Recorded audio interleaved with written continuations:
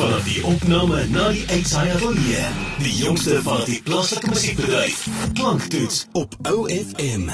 Now, every Tuesday and Thursday evening on OFM Nights, the spotlight falls on brand new local music. And joining us on the show tonight is local artist Will Linley, who's really been making waves with his debut single. It's titled Miss Me When You're Gone. Will, thanks so much for taking the time to chat to us this evening. It's lovely to have this conversation just as we're starting the new year.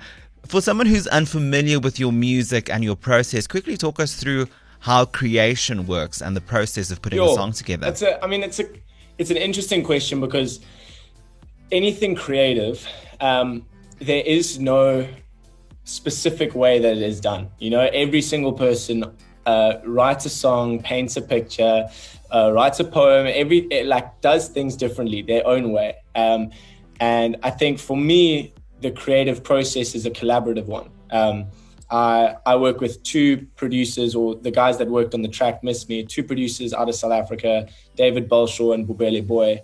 For me, it was realizing where my strengths were and maybe like writing lyrics and melodies, and my strengths on production and making the overall song sound beautiful. And that's where David and Bubele were so incredible. For me, the creative process is one that's super collaborative, and just drawing on different strengths of different individuals to create a body of work that we are super, super proud of. Now, for some artists, collaboration would seem like a very big ask, especially if you are a bit of a control freak. Is that the case for you, or are you fully collaborative in the full sense of that term? Yeah, I think that the big thing for me is, as long as I'm collaborating and creating with people that I trust and are friends with, you know, it's like, I think the biggest thing is if you're making music with your friends and with people that you get along with, you're going to create something that you're really, really proud of. And that's the case with Miss Me and a bunch of the other songs that we've got. Is I've been creating with people that I get along with. Could be a completely different situation when you don't know the individual really well, and then suddenly you're in a session with them and it's like, oh my word, okay, cool, you're suddenly trying to catch up on life. Okay, what's been going up like in the last few weeks of your life? Like, okay, let's draw on things, awesome, okay, let's write a song, blah, blah, blah. But when you are actually like kind of mates with the person that you're working with, it kind of just can work organically, and you can just come up with songs and make it happen in a very organic way. And so for me, I love to collaborate. I feel like there's beauty and a lot to gain from collaboration and to learn from other people. I realize that I certainly have a lot to learn when it comes to writing and learning the craft of songwriting. And that's where I believe like collaboration is the best thing. Now, I'm looking at the stats of the song. It's number 1 on Apple Music in Cape Town, number 8 across all songs in South Africa, and I can read the rest of the accomplishments. It's probably amazing to see how well this debut single of yours has been received. Wow, it's kind of been a bit of a whirlwind, if I'm being completely honest. It's really taken me by surprise, and it's been awesome. I mean, 12-year-old Will is freaking out right now, and it's very excited.